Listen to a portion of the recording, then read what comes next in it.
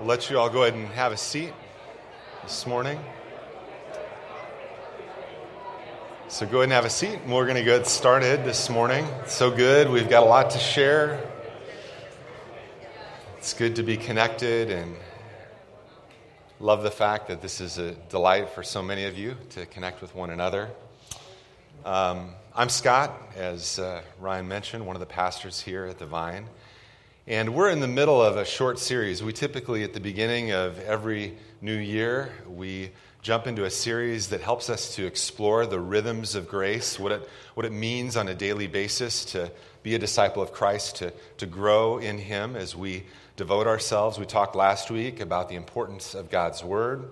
And then this week, we're going to be looking at prayer. And then next week, this rhythm of generosity, what it means to worship the Lord through our generosity. Now, as Providence would have it, a few weeks ago, a good friend shared with me a link to a sermon by Dr. Tim Keller on prayer.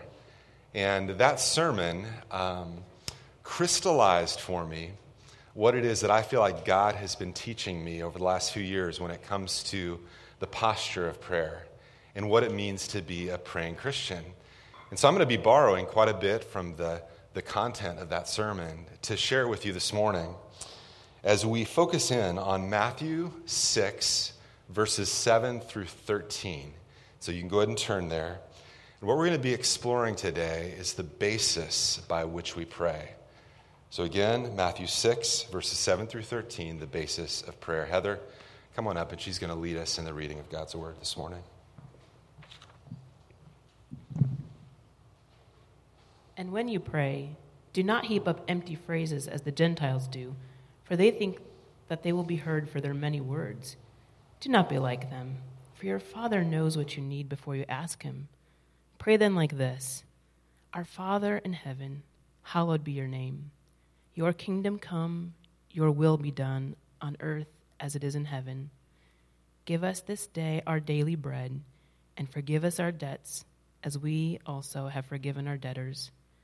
And lead us not into temptation, but deliver us from evil. Let's go ahead and pray together. Heavenly Father, I confess that this morning I come into this service feeling weak and frail in so many ways. It's interesting how life continues, and as challenges come, you remind us that we are weak, that we really desperately do need you.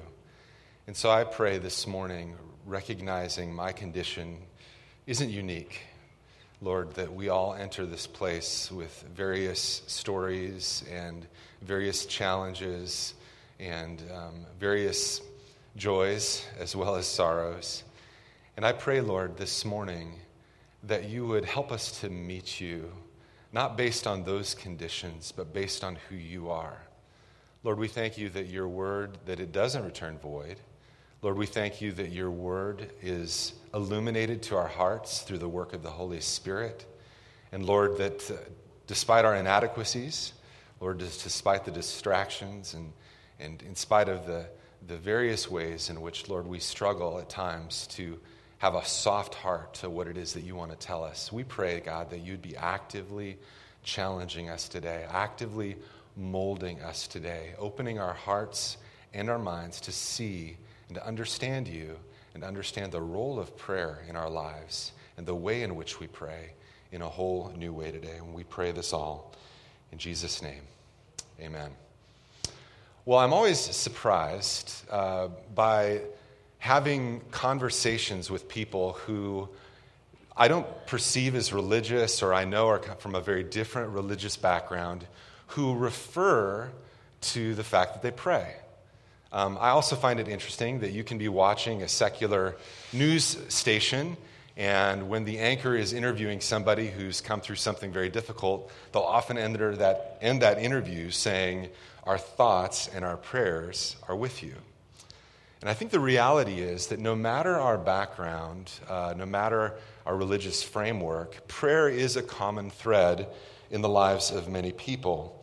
And so it's with that understanding, that shared experience that we all have, that we're going to answer the question this morning: what separates Christian prayer from the prayer of others?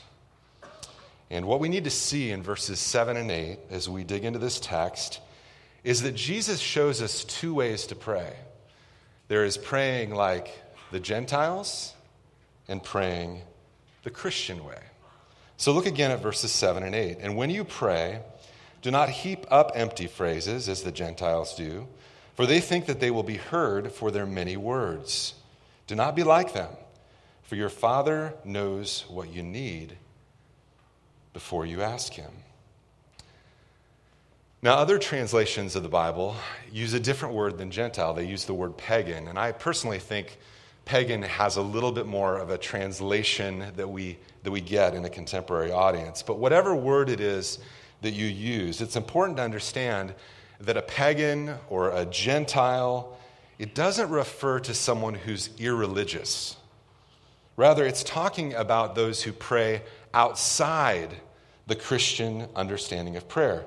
So, when the religious pagan prays, they pray using empty phrases, as though God will hear them because of their many words. But how is it that we as Christians are to pray? Well, from verse 8, we see that we're to pray as children who trust their loving Father. And Jesus emphasizes this again in verse 9, as he begins the prayer saying, "Our Father in heaven." So the simple focus on the sermon today is going to be this. The basis of our prayer as Christians is what sets us apart from other people who pray. On one side, the basis of prayer are empty words. On the other side is our relationship with God as our Father. Now, the pagans that Jesus is referring to, they may go to church, they may be there every week, they may pray even hours a day. But what Jesus is helping us to understand is that prayer is not about the content we bring to God, but it's about our approach to God. You see, there are many who pray our Father, but don't go to him as Father. Pagans think that they're being heard for one reason, and Christians think they're being heard for another. So what's the true basis for prayer? Well, in verse 7-8, Jesus says there's two ways to go to God. Now, as we develop this idea, I want to take some time to share some illustrations with you. Okay, so the first one is I want you to imagine that you're down on State Street on a busy day. Now, when you're down there walking around and there's people, a lot of strangers, people you don't know, there are a few reasons that it's okay to go up and talk to one of those strangers. One of which is to ask for directions. Now, what basis is it by which you can do that? Well, there's a couple reasons. Probably one is that we're all human and we all know what it's like to be lost.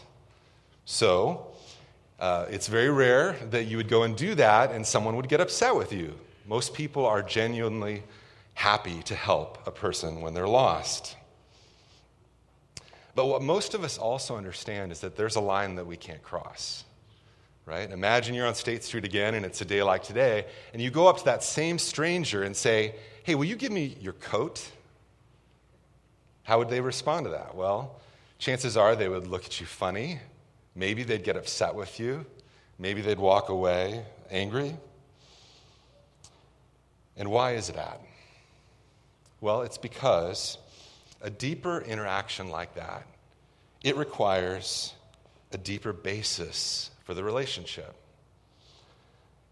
And this is kind of the understanding of what it is Jesus is starting to take us toward as we think about prayer. Now, Tim Keller framed it this way. There are two basic ways to go to God. You can either go on a business or a family relationship. In a business relationship, one goes to another person and says that I have something for you. In a family relationship, it's not about what I can do for you, but who I am to you. So business is based on performance. Family is based on commitment. So let's illustrate this a bit more deeply. Okay, there are two different ways in which someone can live in someone's house. You're either a renter or you're a family member. If you're a renter, then the owner is likely your landlord. As long as you pay the rent and you respect the rules, it's going to be fine. And the same expectation is there for the landlord, by the way. If you pay the rent and follow the rules, then when something breaks in your apartment or in your room, you can call that landlord and you expect that they will come and fix that promptly. So the basis of the relationship is this exchange of goods and services. Now, when Carrie and I, we were newly married, we wanted to save up for a house, and so what we did is we took this job where we would live in an apartment complex and manage 48 apartments. And I don't know if anybody's ever done something like that, but it felt like a lot more responsibility than just a part-time job. It was pretty heavy. And one of the things that we learned pretty quickly is that you couldn't become good friends with the tenants. And the reason is because before long, we recognized on a monthly basis there would be different tenants who would be late on their rent. And so I would have to put the screws in on them. And there were times where we even had to evict people. And the reality is, it's pretty hard, I learned, to get tough on someone who you consider a friend. And this is because a business relationship is conditional, right? You fulfill your terms of the agreement, and I'll fulfill mine. But the more you move from business towards family, the more the relationship goes from being conditional to unconditional. And this, again, is because a business relationship, it's based on what you bring, but a family relationship is based on who you are.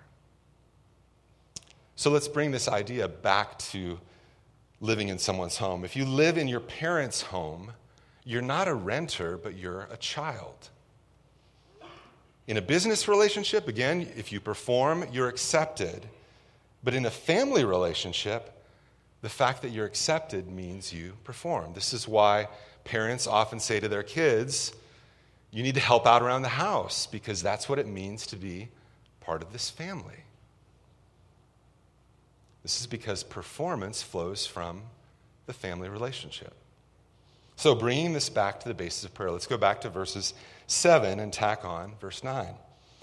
And when you pray, do not heap up empty phrases as the Gentiles do, for they think they will be heard for their many words. Do not be like them, for your Father knows what you need before you ask him. Pray then like this: Our Father in heaven, hallowed be your name. So the essence of what Jesus is saying here is that you can either approach God on a business or a family basis.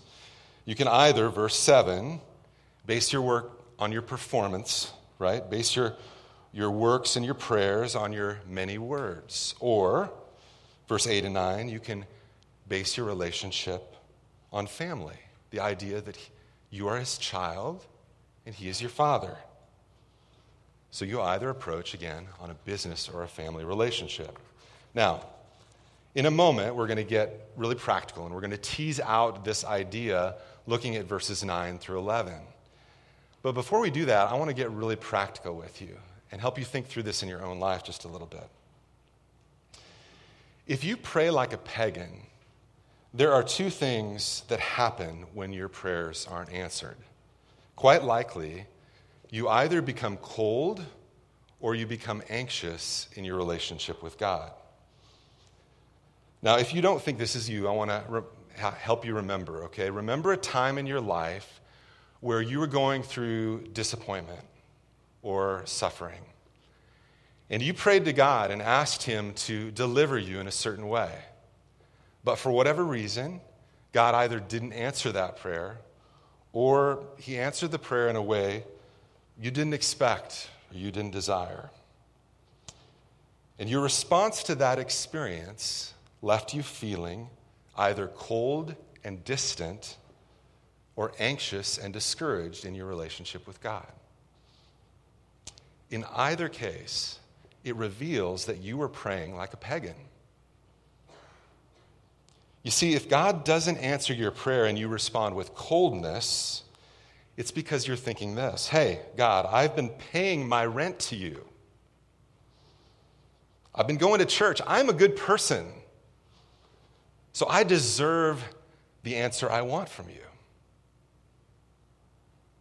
Or maybe your response to God not answering your prayer is anxiety. In that case, you're probably thinking, God, I must not have been keeping up my end of the deal. So you're not answering. It's this punishment for me because I haven't been a good enough Christian. So all I deserve is your wrath. And what we need to see is that either response proves to us that we're looking at our relationship with God either as a renter and not as a child. Because in either case, you believe at a fundamental level that your relationship with God is a business relationship. You see, a religious person says, be my landlord. I'll do my part and you do yours. But a Christian says, you're my father. And I'm not worthy of your favor. Jesus, he lived the life I should have lived. He died the death I should have died. And on the basis of that, on the basis of him, be my father. So is your prayer life cold or anxious? Do you feel entitled as though God owes you something? Do you feel discouraged as though you're unworthy of his love? Or is your prayer life warm and loving? Is your prayer life a safe place that you go to in order to rest in your Father? Is your prayer life the most intimate moments of your week where you enjoy this close and loving relationship? Is your prayer life as a renter or as his beloved child? What Jesus wants us to understand is that to pray as a Christian is to pray as one who has been adopted, as one who's part of his family, as one who is his child. Now, John 1:12 refers to those who have received a relationship with God on the basis of Jesus Christ's performance. But to all who did receive him, who believed in his name, he gave the right to become children of God. This means that when you become a Christian, you are adopted as God's child. And the fact that adoption, it's not a result of your efforts, but it's a result of the act of a loving parent. So our adoption, it's not based on our behavior. When you adopt a child who later misbehaves, you don't send that child away, right? Why is that? Because when you adopt a child, you're saying, I am committing all my love and all my acceptance to you as though you're my own biological child. I'm going to read for you some of my favorite verses in the Bible that capture the essence of what it is that God does for us as he adopts us as his child. And I want to encourage you to just listen to these words and let the truths of these words wash over you now. Ephesians 1:3-6. Blessed be the God and Father of our Lord Jesus Christ, who has blessed us in Christ with every spiritual blessing in the heavenly places, even as he chose us in him before the foundation of the world, that we should be holy and blameless before him. In love, he predestined us for adoption to himself as sons through Jesus Christ, according to the purpose of his will, to the praise of his glorious grace, with which he has blessed us in the beloved. And what we see in these verses that's stated so beautifully is that through Christ, we've been blessed with every spiritual blessing. That when we're adopted, we were blessed as the beloved. In other words, in the same way as the Father loves Jesus, he loves us. When we were adopted, God said to us, I am now committed to you as my son and my daughter. And this is why Jesus doesn't start the prayer saying, our King, or our Creator, or even our friend. Even though all of those things are true, you have to start prayer with our Father. Because those two words change everything. So what this means is we must start our prayer with the doctrine of adoption. Jesus says that we must start with our Father because our identity as his children fuels access to the presence of God. So our Father is not a kind of prayer we pray, but it's how every other prayer we pray must be prayed. If you don't approach God on the terms of being a child, it's like a man who dies cold and hungry, sleeping on a mattress filled with money. He had right beside him all the resources he needed to have a warm home, to be healthy, to enjoy the wealth that is available to him, and yet he chooses to die cold and sick and alone. You see, pagans cannot pray like Christians, but Christians can fall back into the pattern again and again of praying like pagans. So how do we resist this temptation? Well, let's consider the answer for a few moments as we look at the next few verses. What we're going to see is this. We're going to see how our adoption changes the way we praise, the way we trust, and how it is that we ask through prayer. So number one, how our adoption changes the way we praise. Look at verse 9. Pray then like this. Our Father in heaven, hallowed, which means holy, hallowed be your name. What's important to see here in verse 9 is that family prayer is the only way for us to praise God as we should. 1 John 3:1, if you read it in the New International Version, this is how it goes. It says, how great is the love the Father has lavished on us that we should be called children of God. Now, the Greek word from which the word great is translated, it's pregnant with way more meaning than the English can give it, in that it means astonishment.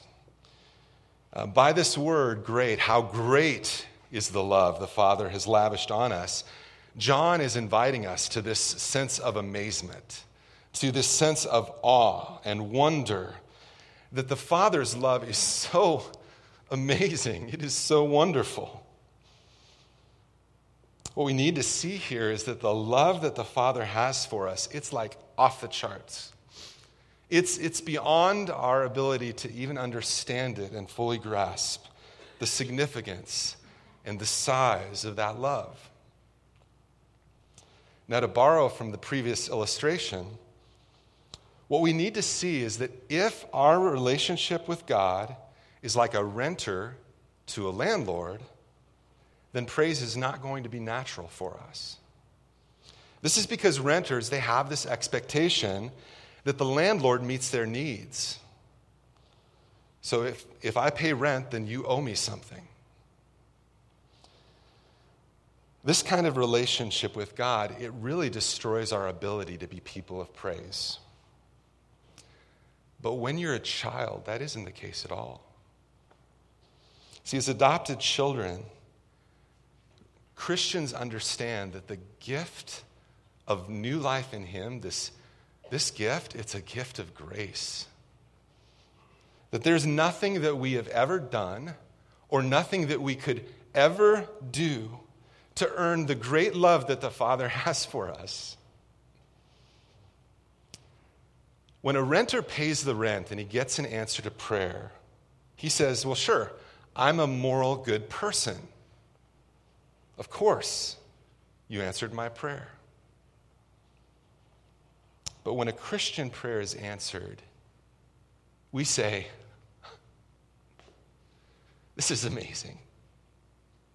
Thank you, God. You are a good and loving Father. When a renter is asked if you're a Christian, they say, well, of course I am. But when you ask a Christian if they're a Christian, they say, it's amazing, but yeah, it's amazing, but it's true. If you work hard all week to get a paycheck, you don't say, behold a miracle. You say, well, I worked hard for it. Of course I got a paycheck. If there's no behold in your life,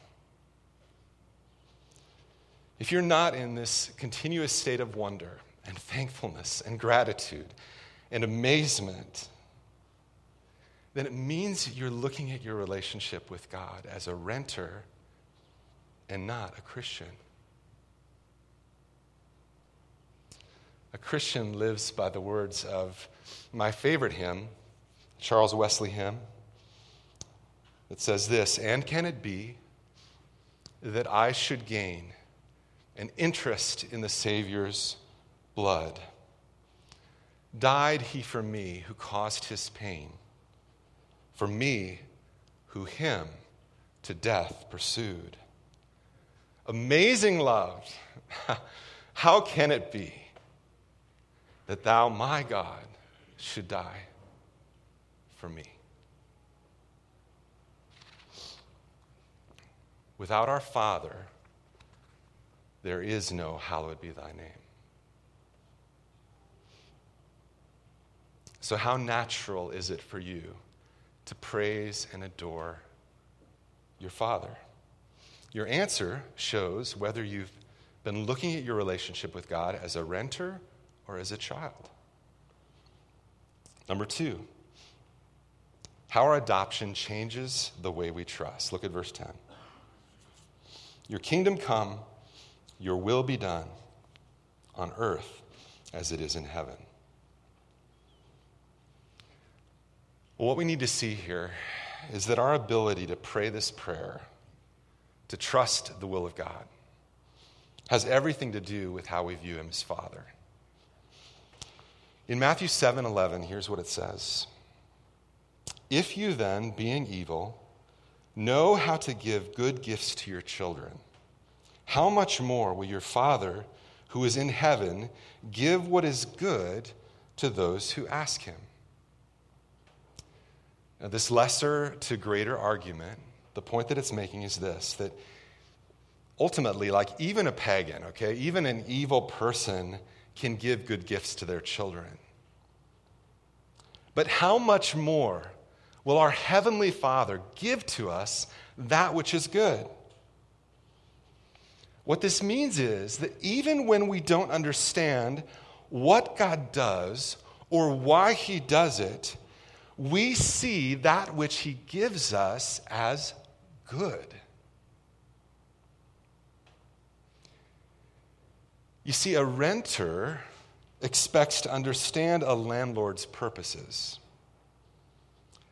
But a child doesn't expect to always understand a parent. Right? A renter gets angry when you don't hold up your end of the deal, but a child knows that a good father will give you what you ask, or will give you what you should have asked if you knew everything he knows.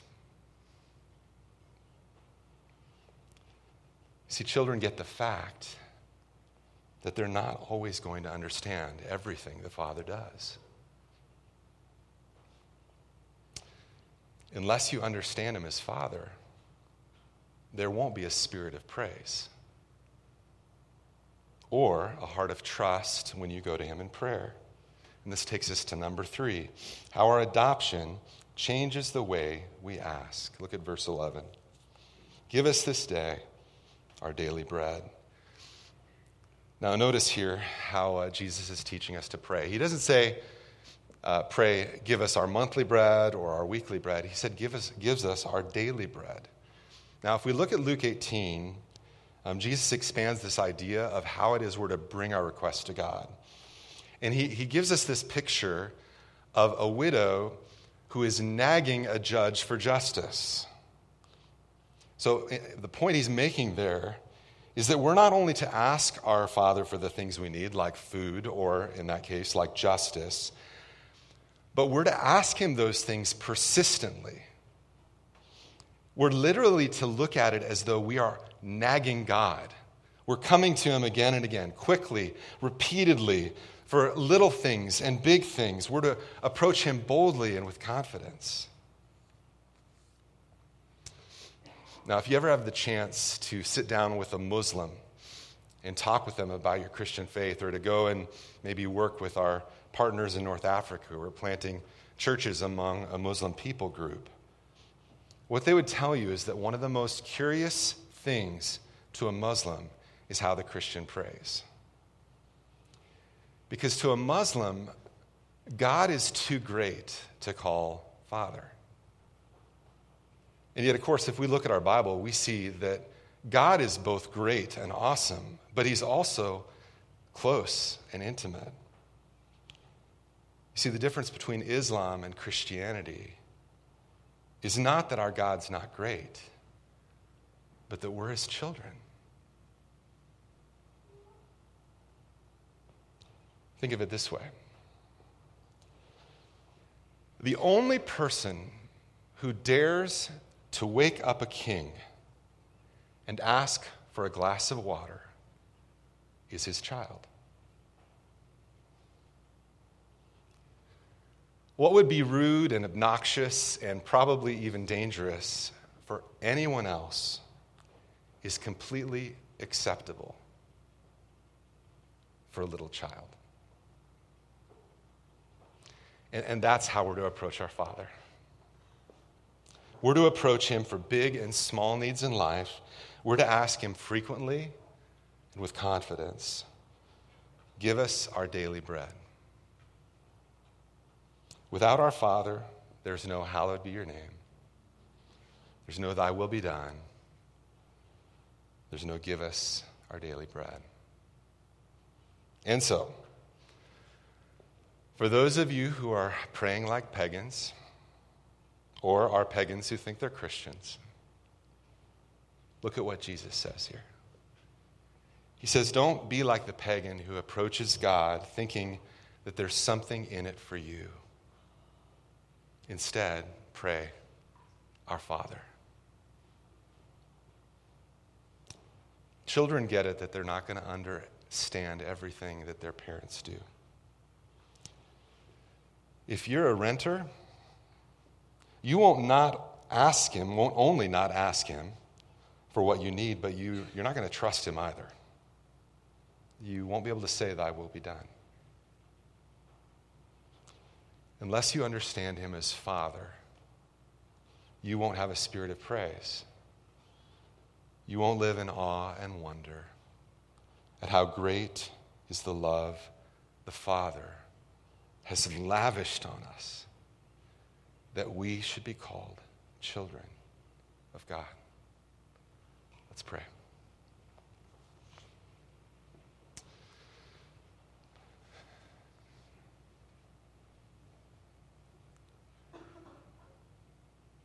Heavenly Father, as your children, we know that there is a need for some humbling this morning. That too often we come to you as though we're entitled to get what we want. Because we frame our relationship on what we do.